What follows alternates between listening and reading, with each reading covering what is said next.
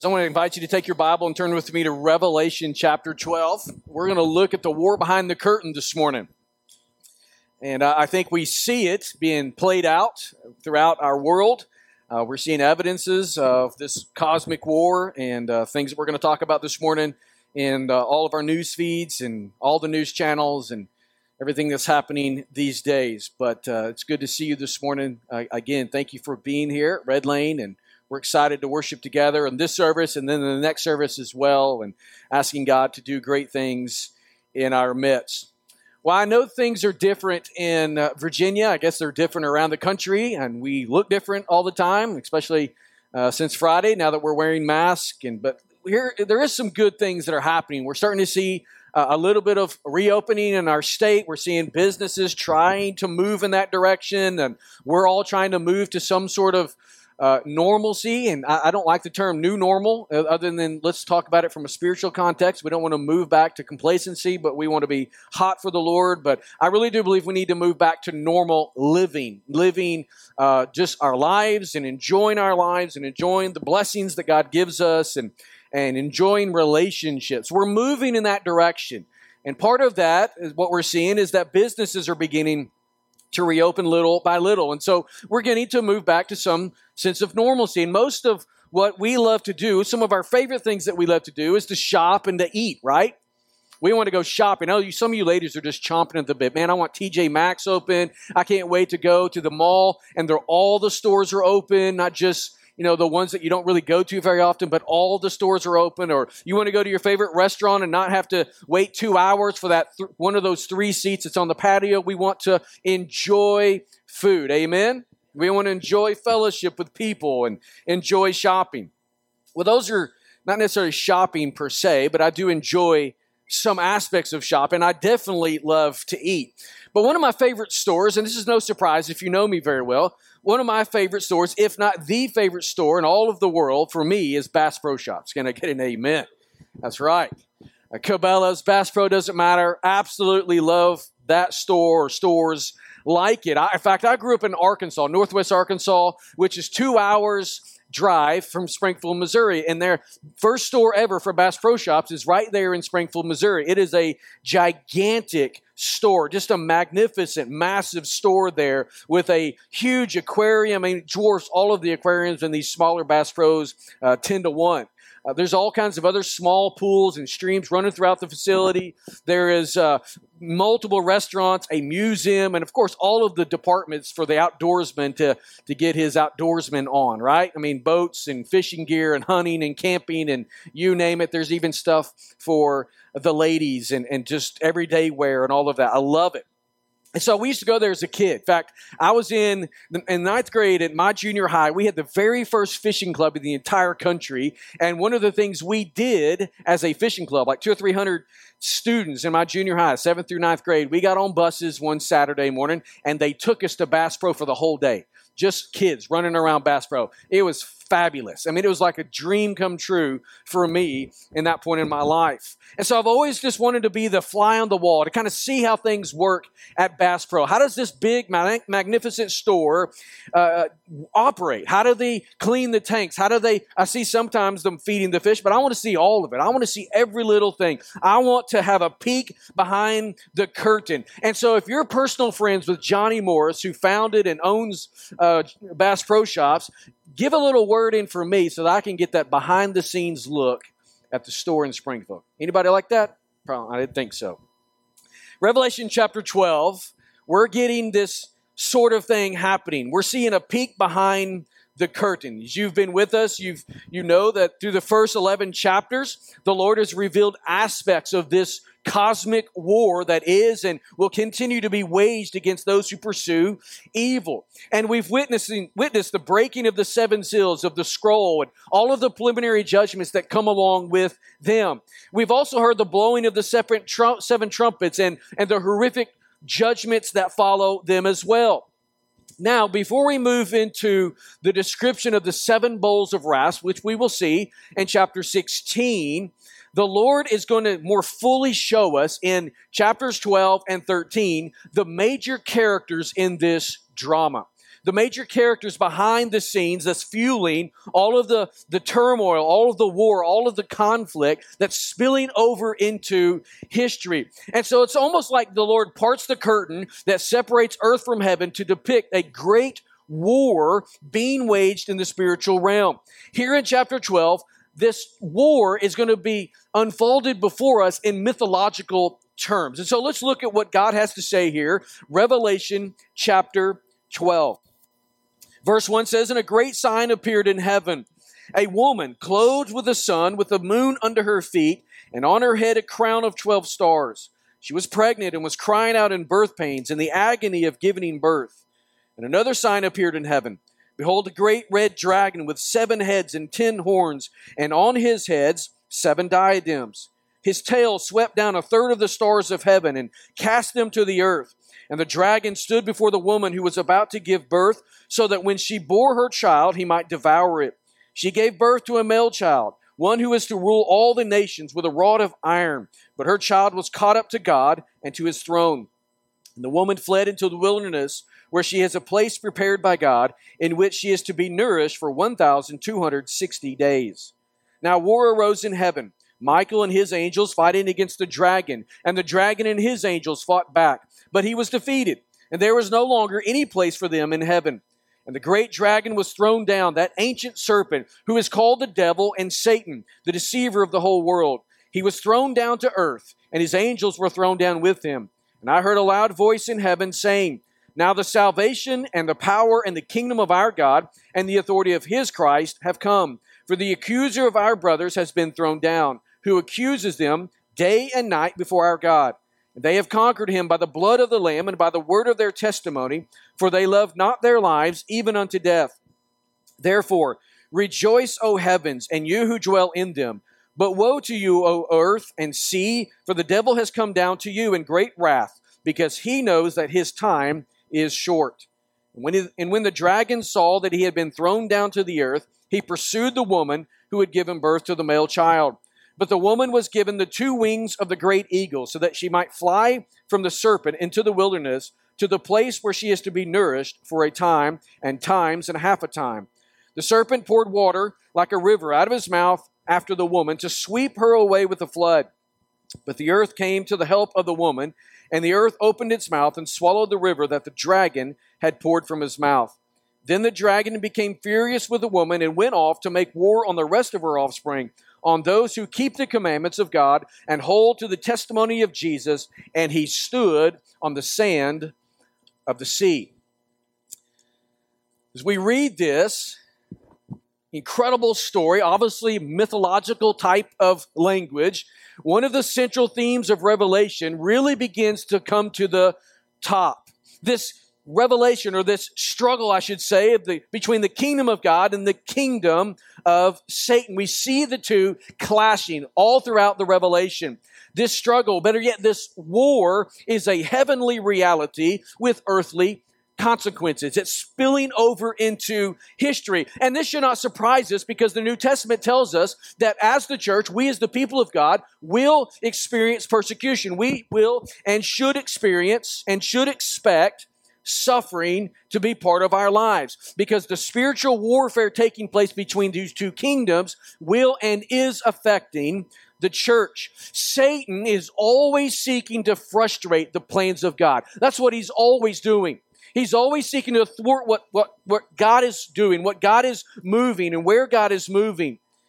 He's going to do this all the way up to the end. In fact, at the end, the eschaton, as we've been calling it, he's going to continue to do this. He's going to seek to gain universal power from all of the peoples, demand the worship of all men, and inflict martyrdom on all who would remain loyal to Christ. So before his evil plans are more fully described, John here presents this spiritual struggle through a mythological scene. I don't know about you, but when I read this chapter, it sounds very similar to something we might read from Greek mythology or one of those stories from antiquity. And so that's this mythological scene that's taking place here. These events, that we discover in this chapter are not part of a vision of things to take place at the end. So I think we need to keep that in perspective. As we read this is not a snapshot of something particularly to come in the future as far as some historical event. Instead, it is a vision, as Ladd describes, in highly imaginative terms of the heavenly warfare between God and Satan. This is a way for God in His Word to show us a picture of what this spiritual conflict looks like in a way that we can understand, in a way that gains our attention and moves us emotionally to do something spiritually. And so this war does has as its counterpart in history the conflict between the church and the demonic evil. So it's not a snapshot of something particularly in history, but it does speak of what happens as the war in the spiritual realm plays itself out in history, in the realm of human life. So this vision transcends the usual categories of time and space. It's a mythological vision. So this is not a foretelling, as I've said, of history, but a representation of the struggle in the spiritual realm which lies behind history. So you understand what we're reading here.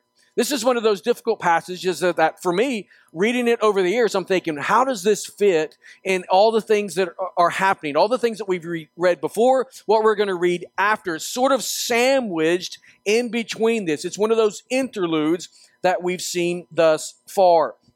So let's just walk through the text, and then I want to give you three things by way of application that we as the church, we as believers, need to be aware of and apply in our lives. So look at verse 1. He sees a great sign. It appears in heaven. This vision initially is going to be played out in heaven. Then it's going to move to earth in the latter verses of chapter 12. So he sees this great sign. And the great sign is a woman. She is a woman clothed with the sun. She has the moon under her feet, and she wears a crown with 12 stars. In other words, what John is seeing here is a glorious, majestic, beautiful woman, this symbol in the heavens.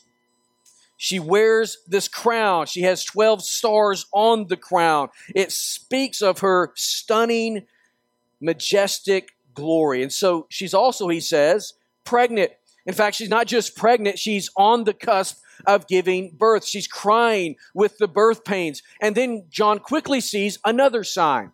This sign is a great red dragon, and he's there crouching before the woman about to receive the child that she's going to bear. But he tells us a little bit about this dragon.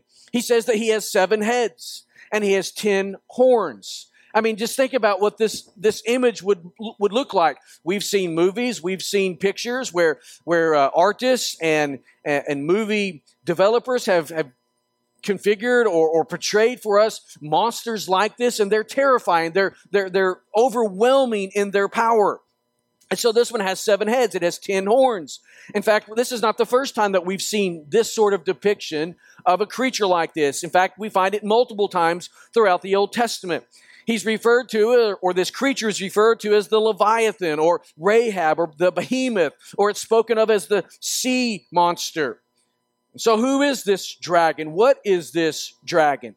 John identifies it for us in verse 9. He tells us that it is that old ancient serpent who's called the devil and Satan. He pulls in imagery from Genesis chapter 3, where it tells us that the serpent came and began to deceive. The serpent has 7 heads with 7 crowns.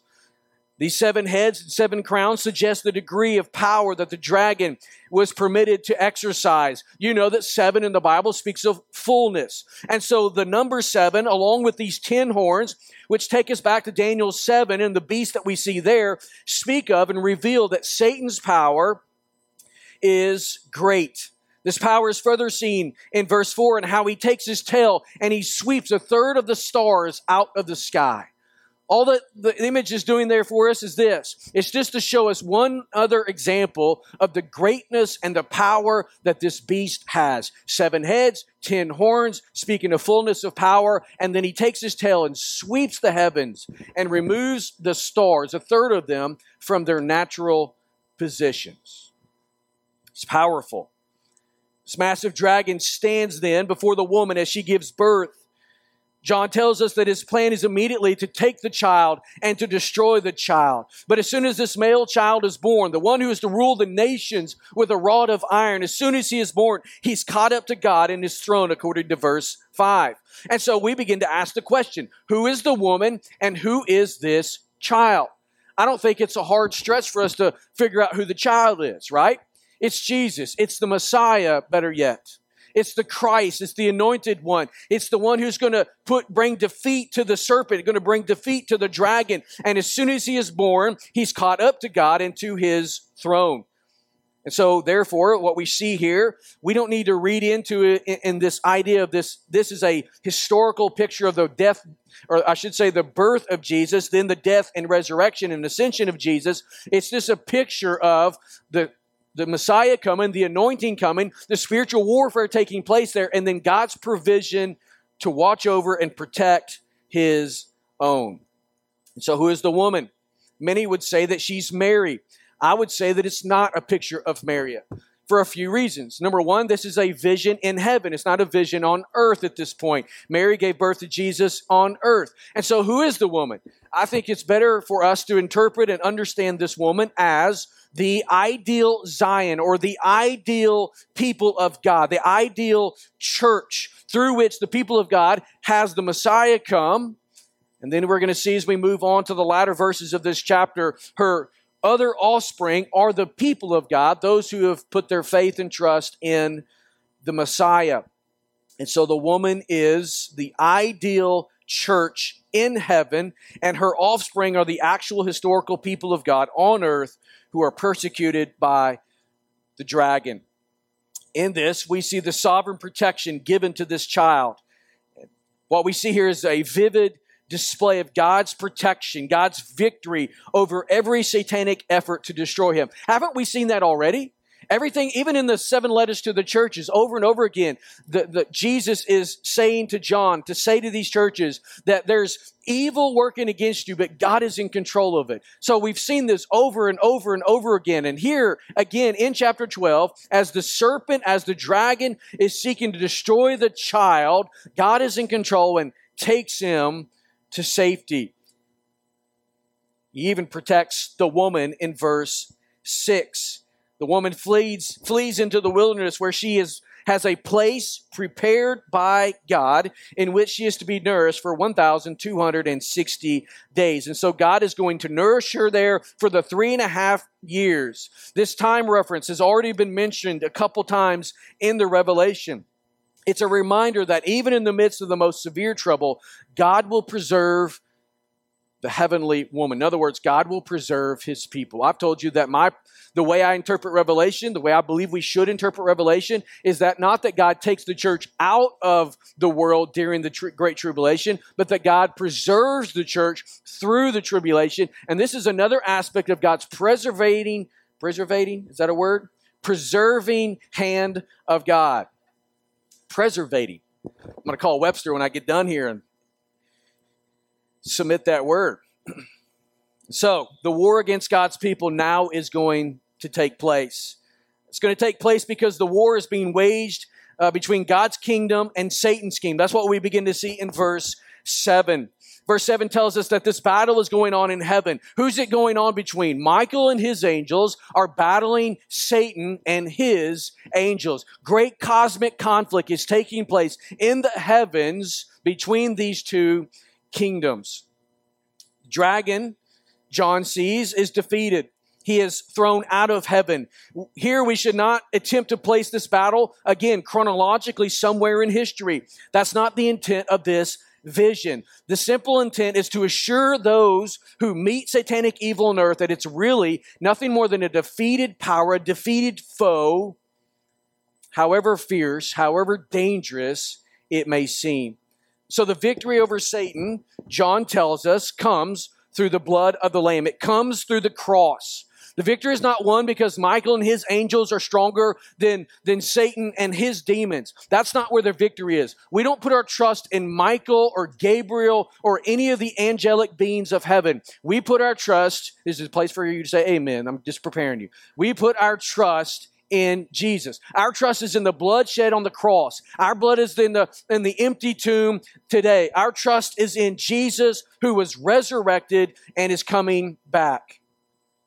Thank you. Boy, I prepared you and you almost missed it. You were a rowdy bunch. I think I've already put you to sleep, but wake up. Let's go. And so John here, I love how he's just over and over in this vision, is seeing things to encourage him in his faith, thus giving us encouragement as well. The victory here that we're seeing over Satan is also, John tells us, over the devil. And so we have these synonymous names. And then John's going to tell us a little bit about this, or I should say the loud voices in heaven that begin to speak are telling us a little about this Satan or about this devil. He's the one who is our adversary. That's what those names mean. They're synonymous. They mean adversary. They mean the one who stands against God, who stands against the people of God. And then in that opposition, what does the devil do? He accuses us before God the Father, and any of us who are standing in our sin, separated from God. He has just right. He has the justice or the author of the authority in everything he needs to stand before God and accuse us because we are guilty. But when we're in Christ, the blood that gives us victory strips him of any and all authority that the devil has to stand before God and accuse us. I mean, Paul says in Romans chapter 8, there is now no condemnation for those who are in Christ Jesus. Amen? And so we've been given victory. The devil has lost his authority over us, but he is the accuser. He is the one who is the deceiver, he goes on to say. And so he opposes, accusing, deceiving every single person who's ever lived. And that is what he has done. That's what he will continue to do. But praise God that Jesus' death and his resurrection has defeated our enemy. His power, his dominion have been thrown down. But here's what we see, is he doesn't stop. Satan is a defeated foe, but he does not stop. There will be a day that we're going to see in Revelation 20 when the devil will stop, and he will stop only because God fully stops him, throws him into the lake of fire. But until that moment, even though he is a defeated foe, Jesus defeated him on the cross, he still wars against God, he still wars against the people of God, and he's doing everything he can to frustrate the plans of God in this world. The Bible tells us here that his wrath is great. Verse 12 tells us that he's no longer in heaven, but he's gone down to the earth. And so he tells the earth and the sea to beware of the great wrath of the devil that is coming. Why does he have great wrath? He understands his time is short.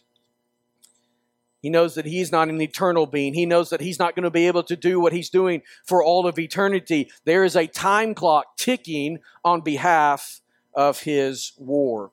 So this war being waged is against the church. It's further portrayed in that light as the dragon now is going to pursue the woman on the earth. So the vision is moving from heaven, now it's on the earth, and so the devil's defeated, but he's going to go after the woman. And look what he does here. The woman runs into the wilderness, better yet, she flies into the wilderness. God gives her the wings of an eagle. I assume in the vision, she's seeking to flee, and the wings of an eagle just sort of pop out on her, and she begins to fly away where God nourishes her. But he doesn't stop. Here's what we see over and over again. The devil is relentless in his pursuit of God's people. You need to know that. That's not even one of our truths I'm going to show you in a moment, but I should have put that as one of those truths. The devil is relentless in his pursuit of your life. He wants, what does John 10:10 tell us?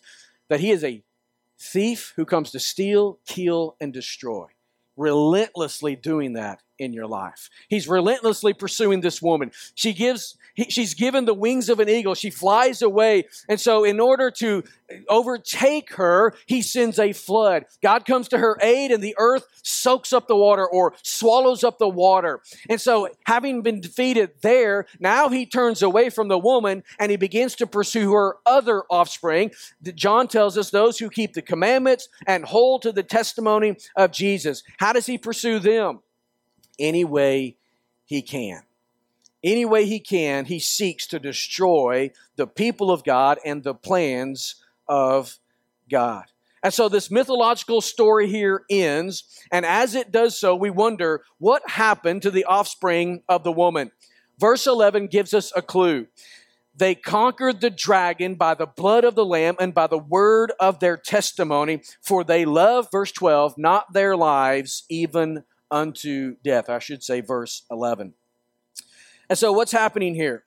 As we move closer and closer to the eschaton, as we look at the eschaton specifically, every follower of Jesus Christ will face severe persecution. They will be persecuted by Satan and by his demons, by the world system that he has set up. So all of these things that he institutes will make it impossible to follow Jesus, to proclaim his gospel without facing the fiery persecution of the enemy, without facing the fiery retribution of the kingdom of Satan. That's why we're going to see more and more of these things play out, and the retribution, the fury, and the vitriol will all intensify because he's going to war against the people of God. But the redeemed of the Lord will stand. They will stand in the midst of the fiery trials. They will boldly and graciously continue to proclaim the gospel. That's what he says. They overcome him by the blood of the Lamb, that's the cross, and by the word of their testimony. We overcome the devil's war in our life by standing on the gospel and continuing to proclaim it. As we continue to say, you know what? I don't care what you bring against me, devil. I don't care what you bring against me, world. I believe that the only hope for my life and the only hope for anyone else's life is the gospel of the Lord Jesus Christ. And so believers are going to continue to stand in that day as hell is being unleashed on them, and they will proclaim the gospel. Many will be martyred for their faith. All will be persecuted, but not all will die, right? And so they will overcome the enemy through the word of their testimony as they continue to hold to the gospel. This peek that we're given here behind the curtain in chapter 12 is a great reminder of three things that I want to bring to your attention, things that we need to keep in mind as we anticipate the Lord's return soon. Number one, war is being waged in the spiritual realm between the kingdoms of God and of Satan. I just want to ask you a question real quick. Do we believe in spiritual warfare? Do we really believe in it, though? I mean, do we understand how it influences us, how it influences the things around us? I was fishing yesterday morning. Can I get an amen for that? But we were talking, me and the other guy that I was fishing with, and I just got on talking about what we're looking at this morning. And I just made this statement. I don't see a devil under every rock, but there's a devil under every rock. Think about what I just said.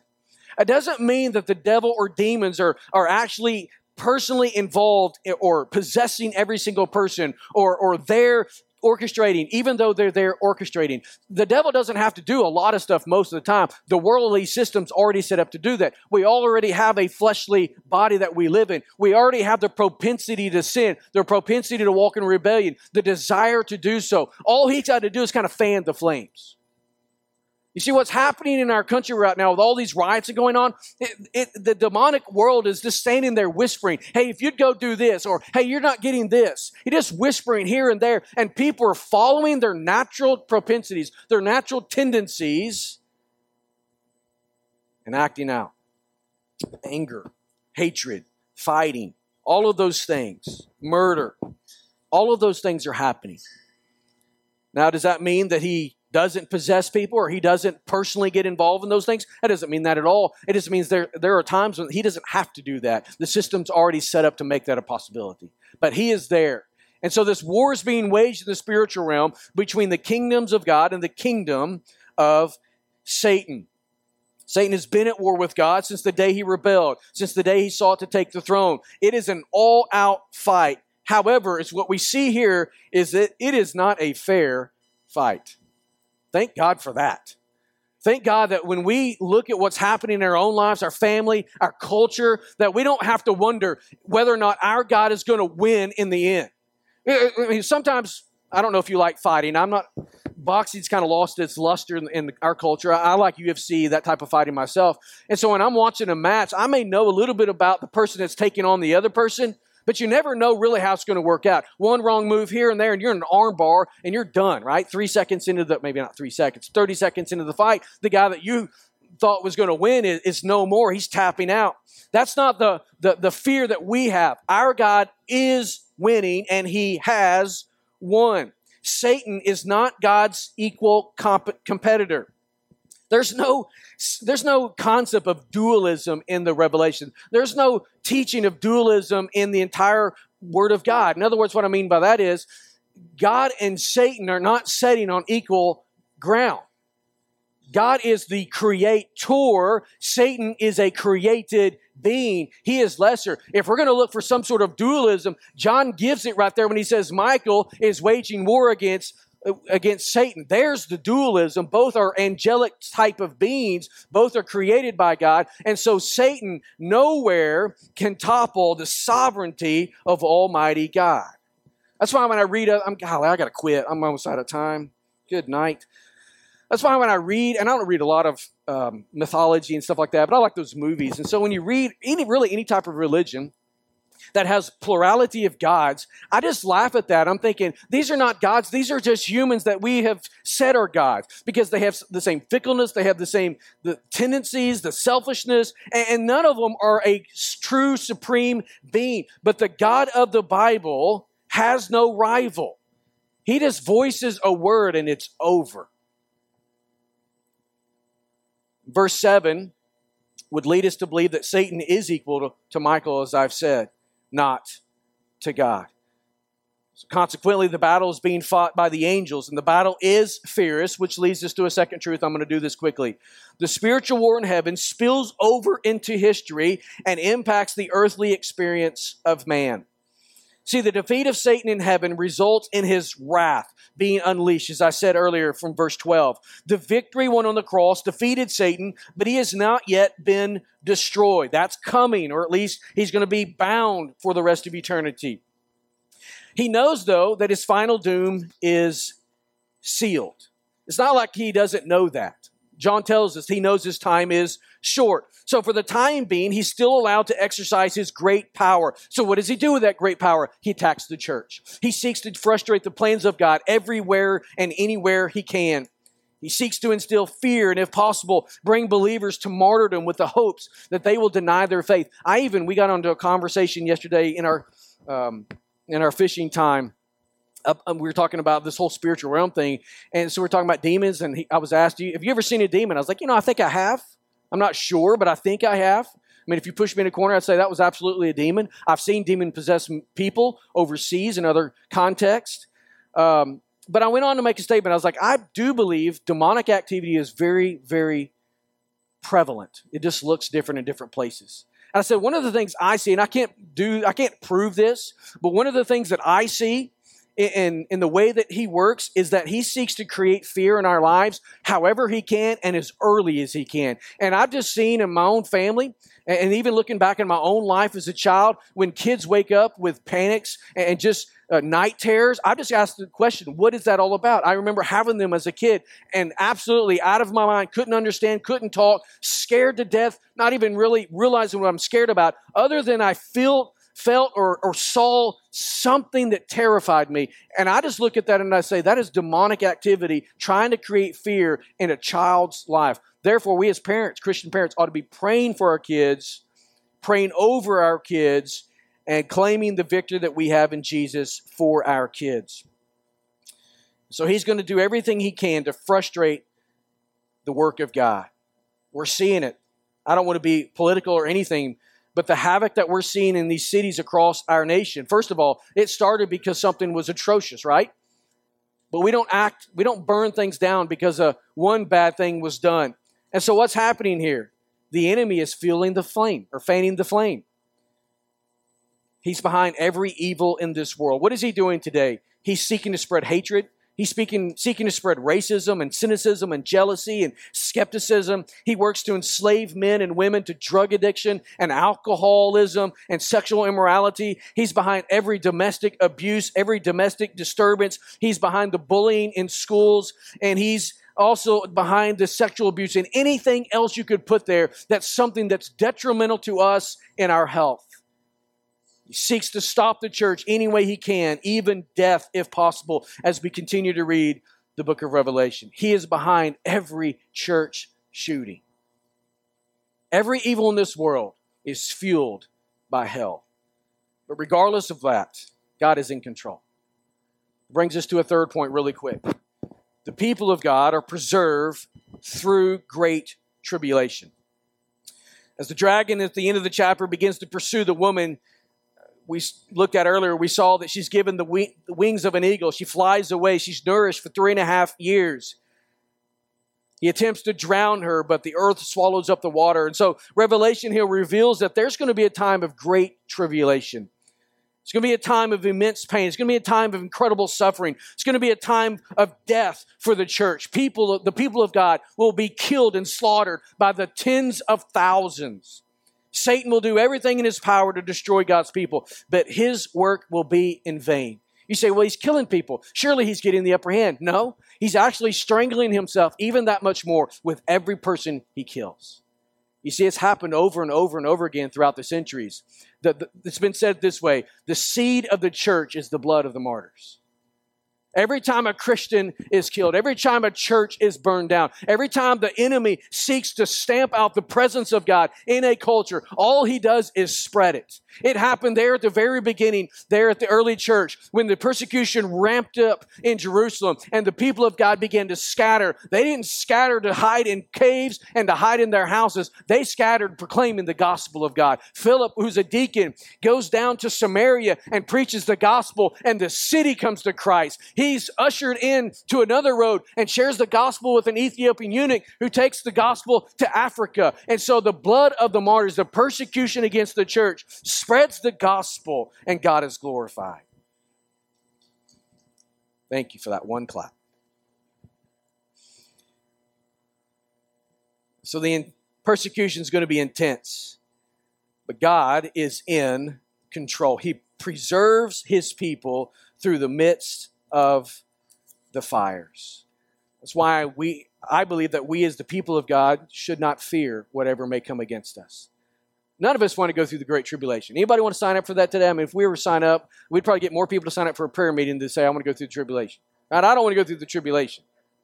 That was a joke, by the way. I'm glad a couple of you got that. But we shouldn't fear that.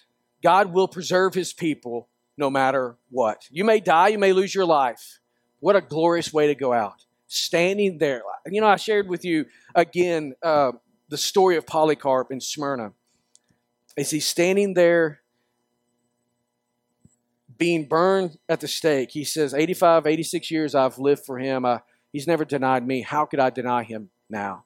And church lore tells us that when he was burned at the stake, it smelled of a sweet aroma. I don't know if it really did or not, but that's what history, tradition tells us.